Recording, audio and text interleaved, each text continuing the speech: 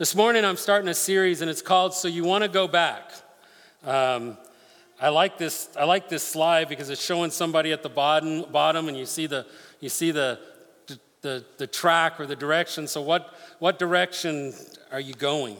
And this morning I want to talk about people that are walking away from the faith.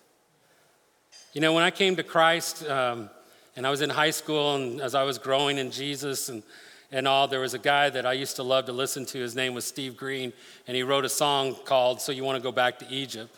It was kind of a funny song, but I remember hearing him play that song once and talking about it. And he was talking about our condition today as a church. Now, this was back many years ago before he passed away.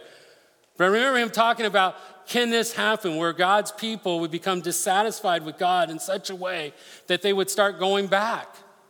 And I left it blank because that back can mean anything. Go back to the old way of life, to go back to another belief system, to go back to another way of thinking. As I thought about this series that we're about to embark on over the next 4 or 5 weeks, it'll be mostly out of the book of Hebrews. If you want to take your Bibles, turn to Hebrews 8:1. I'm not going to get there for a while. A lot of this is going to be kind of introductory into this series. But one of the things I remember Keith Green, as he shared about that, he talked about Israel going back. And I don't know if you remember the situation of Israel, where they were in bondage in Egypt. And God brought 10 plagues. Most of us have heard that, probably saw the movie along the way. And God delivered his people, and they got to take the best of refuge of goods as they carried out, as much as they could carry. And they're going out there, they come across to the Red Sea. Do you remember? In Egypt, the Pharaoh had a change of heart, and Egypt's coming down on them. And God, by his grace, opens up the sea, and they cross over on the dry land. And they're going over into the wilderness, and the water crushed the Egyptian army. And they find themselves out there in the wilderness. Now, I don't know if you've ever been out in a dry land. I know a couple of summers ago when I was in Tanzania, we were in a very dry part, and there just was no water anywhere. I was really amazed at how they got their water. But there wasn't any water, and you can imagine this large group of people traveling in the wilderness, and so they start grumbling, and they're grumbling to Moses and Aaron, but in reality, they're grumbling against God. Don't forget, God brought them out here. God took them out of bondage. God was taking them to a promised land, and they were in a transition. And so they start grumbling, and there's this water here, and the water's bitter, and God opens the eyes of Moses, and he sees this log, and he tells him to throw the log, and the log throws the log in the water becomes sweet. So it's not like these people hadn't seen God answer before and seen God deliver and bring them along. But it wasn't that much longer before they began to grumble again against Moses and Aaron, and really they were grumbling against God, the text tells us. This time they were hungry. That God had brought them out here in the wilderness, and they hungered. In fact, if we were to look in Exodus chapter 16 and verse 3, put that up for me. Exodus chapter 16 and verse 3, it said, "Would that we had died by the hand of the Lord in the land of Egypt, when we sat by the meat pots and ate bread to the full. For you have brought us out into this wilderness to kill this whole assembly with hunger." And I'll leave that up there for a minute. Always cracked me up when I read this. It's kind of like really the ultimate criticism of God, isn't it? It's the ultimate criticism. What are they saying? That we had died by the hand of the Lord. If God would have just taken us while we were in Egypt. Why Egypt? Because we were sitting. It doesn't say there was food. It just says we sat. I see this picture of them sitting there next to their meat pots, where they can just reach in, and it was easy to grab their food and eat, and they ate bread till they were full. But God has brought them out into this wilderness to kill the whole assembly in the wilderness. Isn't it funny that you find here that their expectation, their understanding of the circumstance is that God brought them out there to die? Why didn't he just kill them while they were in Egypt? Now, let me ask you a question. When I looked at this and thought about it, I came up with a question. The question I had is, are they out of God's will? Are they out of God's purpose? I mean, isn't God leading them somewhere? Didn't God do the miraculous when he delivered them out of the hands of Pharaoh, the most powerful country at the time? When the army of Egypt was bearing down on them, he delivered them. He brought them into this wilderness, and now they're hungry. And in their mind, the only intent God had for them was to die. I found that very interesting. As I began to think through that, one of the things I came to realize is that my circumstances are a poor indicator of God's plans and purposes. Think about that. That God's plan and purposes for me aren't always determined by my circumstances. There have been many times in my life when my circumstances haven't been in such a way that I've been very happy with. And if I talk to most of you, you would agree. But does that mean that God's hand isn't on me? Does that mean God doesn't have a plan and a purpose and a direction for my life? Absolutely not. It really becomes about my focus. And to them in Egypt, there was plenty of food. But here, following God, it led to hunger. It wasn't about the promised land that God had promised. It was about where I was full. If I was sitting in Egypt, I would be full. I would be comfortable. So our circumstances are poor indicators of God's plans and purposes. When we focus on our self-expectations, we find ourselves deceived by different voices.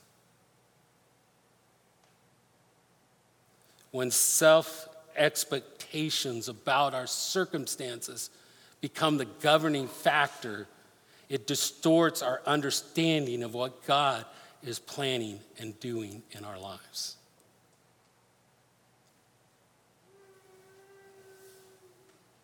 Think about that. We live in a day where it is about us. It's about me. It's about what I think. It's about what's best for me. We live in a day where we're taught that, but we are the people of God. We are the people of God. We are the people of God. I'll keep saying it until someone says amen. Amen. We are the people of God. Amen. Are we not? So if God is God, if I'm his people, does he not become my focus? You see, what's interesting is right after this, if you go in Exodus chapter 16 and you begin to read right in the next few verses, you know what it says? It says God rained bread down on them. God says, I'm about to rain bread on them. In fact, in such a way that when they woke up in the morning, by the dew of the morning, it's okay. God speaks through the children, does he not? I love our children. So don't worry about it. I love you guys. I love the Toolies. I love you guys. In the mornings when the dew came and the dew dissipated, you know what was on the ground? Manna. It was bread. You know what came in the evenings? Quail. Have you ever had quail? I love quail. I mean, God fed them well. And the idea was what they were supposed to do is on a daily basis, what they were supposed to do is take enough for that day. Not for 2 days, not for 3 days, but just for that day. And then the day before the Sabbath, they would take enough for that day and the Sabbath as well. Why? Because they were to trust God to provide.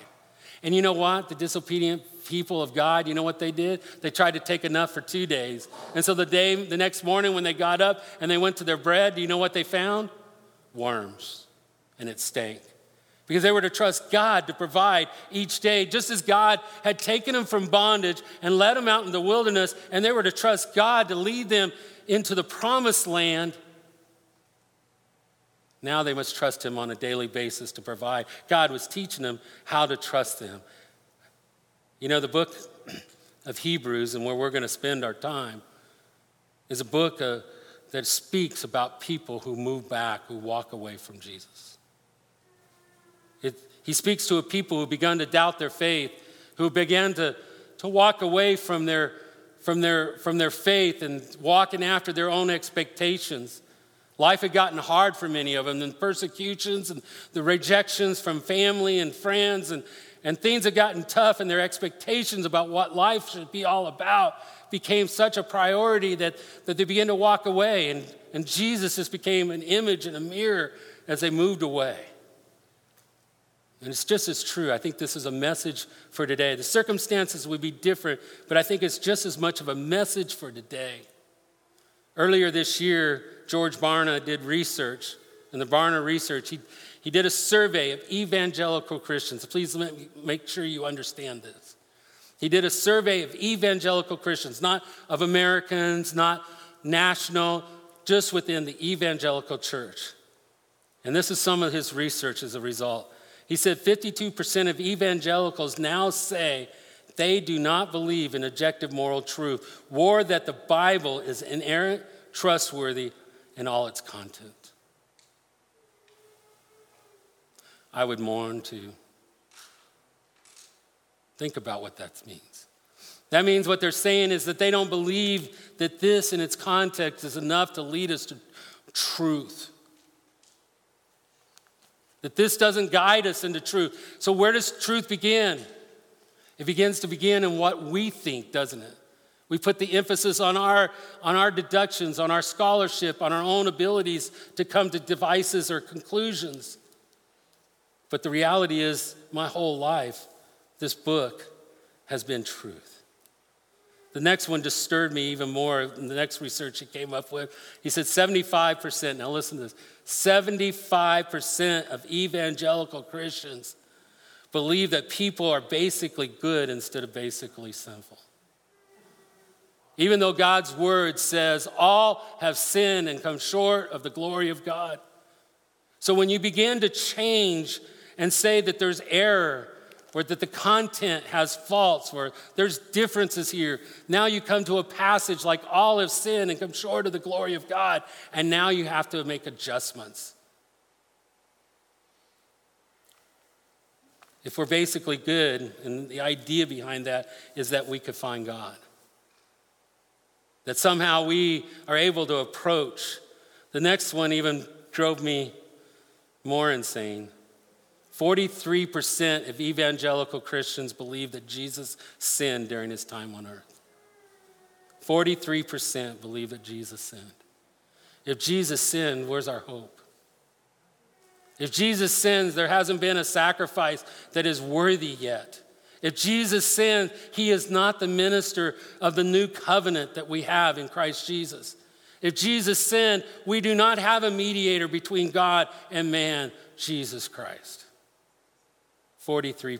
58% believe that the Holy Spirit is merely a symbol rather than a person. In other words, he's not part of the Godhead. And a majority of the respondents did not believe in the inclusivity of the Christian faith. In other words, that the Christian faith is the only way, by the name of Jesus, the only way to be saved. I was dumbfounded. And yet I believe that Hebrews, this book, speaks to believers about remaining true to faith and remember who Jesus is. You see, in the middle of all of these things, when we talk about our world, we're moving in a direction as a church where we're walking away, and the problem is that it becomes a part in the way that we look at our own self-expectations. No different than Israel.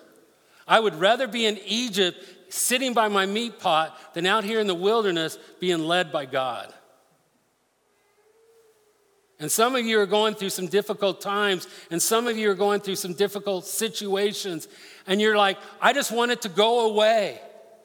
And if that means moving away from God, I think I'll do that just to make it go away. And people are walking away from the faith. And yet the author of Hebrews writes to these believers about remaining true about who Jesus is. And he encourages us in patience, and he encourages a consistent walk. He encourages them to remain steady in the faith, not to move back, not to move away, but to remain true. The book of Hebrews is an interesting book within the New Testament. It was written around 67, 69 AD. The author, we have no idea who the author is. In fact, Origen, one of our early church fathers, about 100 years after Hebrews was written, I believe, he wrote, "Only God knows the truth." There's a lot of different traditions and so forth. I know traditionally some say Paul, and some of the newer has been Apollos, and there's all in between. But regardless, the Christian church has rightly regarded this book throughout the ages as being truth from God's. That the testimony and the message from God here is definitely spoken to the church. The occasion for which he wrote is that tensions had begun to rise between Jews and Gentiles. You see, more and more Gentiles were coming to Christ, and they were entering into the church. And there was Hebrew loyalty, and some of them did not want to leave and go into the church because they feel like they were rejecting Judaism or rejecting the Hebrew faith. And some of those that already came into the church were now starting to go back because of their own loyalty. There was also Jews who had believed and broke, were now being persecuted socially. They were considered dead. I remember many years ago, I was working in the gas station just in high school, and we had this guy that was a Muslim that was working there, and he was very devout. And he had a nephew that was working there as well, and his nephew got Americanized, according to his uncle there. And I can remember, because he was Americanized, he considered him dead. And there was one day where I was standing there, and the nephew walked in, because this was back in the day. I know some of you young folks never heard this term, full-service gas station, where we went out and we checked, and he did the tires. And he had collected money and was coming back in, and he puts it down, and he tells his uncle was working the cash register, and tells him, and the uncle acts like he doesn't even hear him, and he looks at me, and he says, "Is there somebody speaking to me?" And I was like, "Yeah, your nephew." And then the nephew told me, he said he considers me dead because I've moved away from the faith. Well, it's the same picture at this time. Leaving Judaism, many of the family and the friends that they had was considering them dead. They were rejecting them socially. Some of them were being persecuted and their things being taken, their homes being taken. You saw Paul doing some of that before he came to Christ. The opposition of Rome was growing as well. Rome accepted Judaism, but it did not accept the Christian faith. And so now as more and more were getting into the church, the persecution was rising, and these are the respondents and recipients of this book. I believe the majority of them were, the primary group was Hebrew Christians who were suffering rejection, and this persecution was leaving Christianity to go back to Judaism. Now, I don't think there's anybody in here that's grew up in Judaism, came to the church, and is going back to Judaism, right? I don't think that any of that's going on. But I think that the implications are still true. The principles and some of the things that we see here are true. I'm seeing more and more where there's become more and more of a focus of ourselves and what we want to accomplish. You know, we begin to pray. You know, we pray for God to heal somebody, or we pray for a sickness we might have, a family member or a friend, and we pray with all of our hearts, believing and hoping, and then God doesn't seem to answer that prayer. We become disillusioned with God. We begin to find ourselves doubting about God's goodness towards us. That's what Israel was doing. God didn't mean us good. He brought us out in this wilderness to die. God did not mean good, and we start thinking the same thing. Why doesn't he take these things away? Might be praying for a job opportunity or a job situation, and you pray and you believe with all of your heart, and yet God doesn't answer it the way that you thought. And again, another little chip, another doubt, another disillusionment about who God is. I've seen it with students. You know, they pray about their test. They pray about something they're working on in school, and then God doesn't answer, and they're like, God isn't there. And they move away. He only becomes kind of a dim glimpse in the mirror behind them of what they used to believe, what they used to think. Maybe you, even here this morning, you faithfully pray, you read your Bible, you're involved in the church, you're actively involved in the body of Christ, but it just seems like things just keep going the wrong direction. Things just keep happening, and it just doesn't seem to get better, it just seems to get worse. You get frustrated with the day. I had one of those days on Friday. It just didn't matter what I did. I finally was just like, I just need to go to bed and wait for tomorrow because this day is not going to get any better. But then we go through periods in our life, right, where it just seems like this year doesn't ever get better. We're in one of those years as a people, aren't we? It doesn't seem like it gets any better. Does it seem like things change? Where is God, and where is God when we expect these things for him to address? And then you begin to expect God to meet your definitions. That's usually what's next. You know, what I understand what love looks like, God better fit. And if I read this and what I understand love to look like doesn't meet what this says, then obviously God's wrong, right? And we begin to redefine truths that God has given us. We do that in the way that judgment is carried out. Maybe we don't like the way God judged, or the way God lets something that seems like go on, and we become disillusioned with him, and we become distorted with him, and we begin to wonder what he's doing. And we can add that to anything, whether it's a social issue or the definition of what the family looks like, or anything. And we begin to redefine, because now what's happened is we become the primary dictator of what truth is for you. Don't miss that little phrase, for you. I mean, I've heard it so much in this day and age, like to do what's best for you, to decide what's for you. I don't care what's truth or not truth. This is what is truth for me. And God gets pushed to the side, not just second or third or fourth. He oftentimes is thrown off the list. And now it becomes me and all of my intellect, right?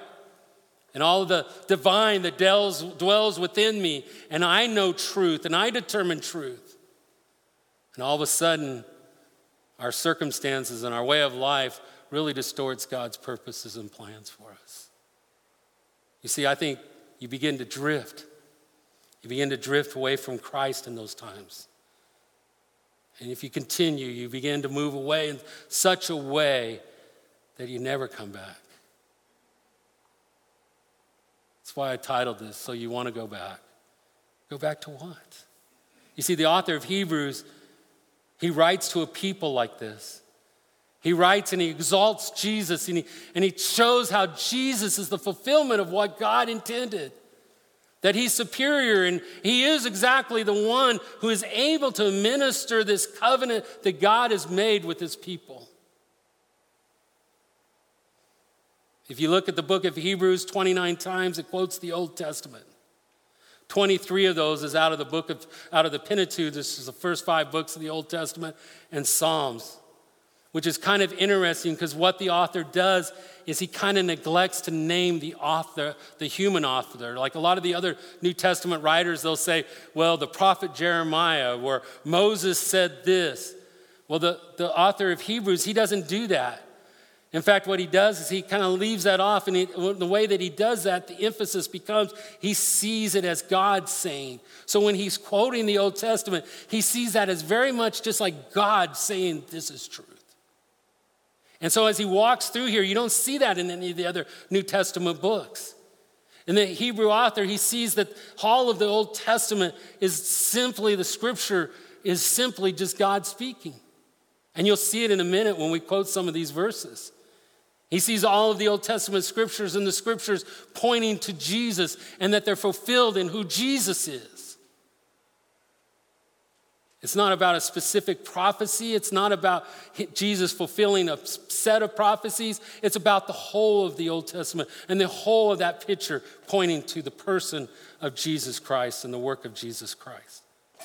It's very interesting the way this author works through this book as he communicates who Jesus is. You see, I think really, dear people of God, one of the reasons why so many are walking away is because they lost sight about who Jesus is.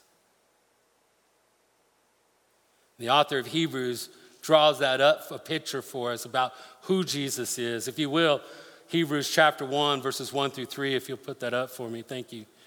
It says, long ago at many times and in many ways, God spoke to our fathers by the prophets. I want to stop there for a second.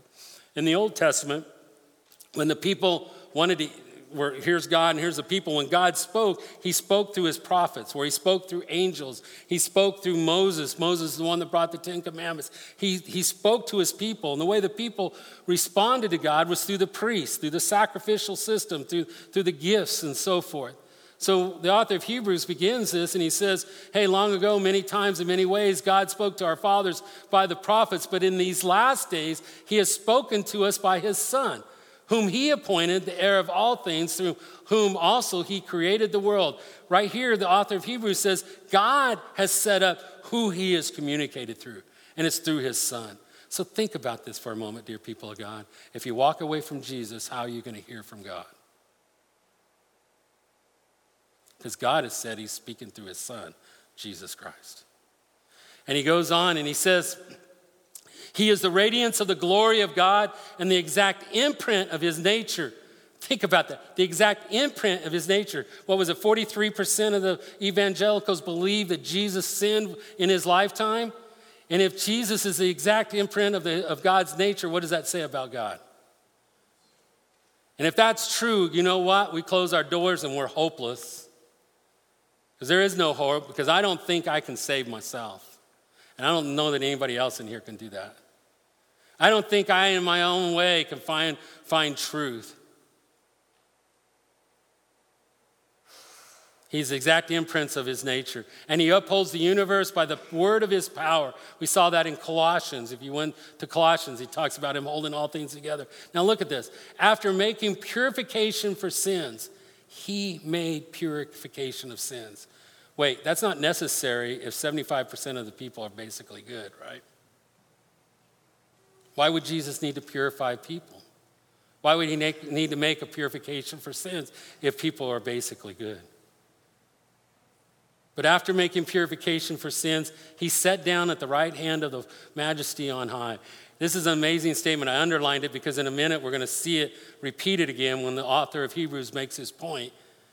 But he sat down at the right hand. Sitting down at the right hand means the work is done. This is why I say once and for all, right? Jesus is sufficient once and for all, because if he hadn't sat down, if he's still standing, if he's still ministering and carrying out those covenants, then it wouldn't be finished. But it's finished because after he's done it, after he's purified sins, he sat down at the right hand of the Majesty on high.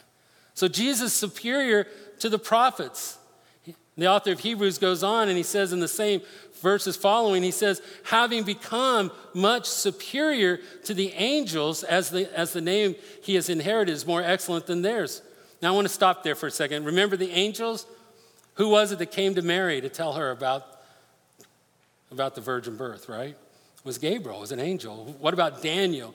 When he had been praying and God sent Michael to him. We see throughout the Old Testament over and over again where God used angels to communicate. And so he's saying here when he says he's superior to the angels because he has inherited a more excellent name than theirs. For which of the angels did God say, you are my son, today I have begotten you? Notice he doesn't quote necessarily where the reference is from because to the Hebrew author, he sees scripture as God says. Or again, I will be to him a father, and he shall be to me a son. And again, when he brings the firstborn into the world, he says, let all God's angels worship him. You see, Jesus is superior.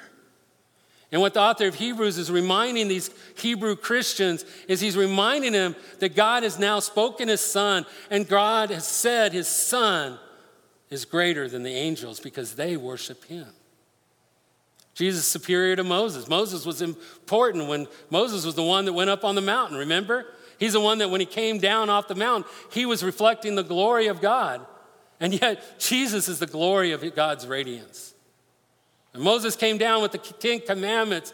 How important is he? And yet he says here in chapter 3, for Jesus is being counted worthy of more glory than Moses. So in their minds, they see the glory of Moses coming off the mountain.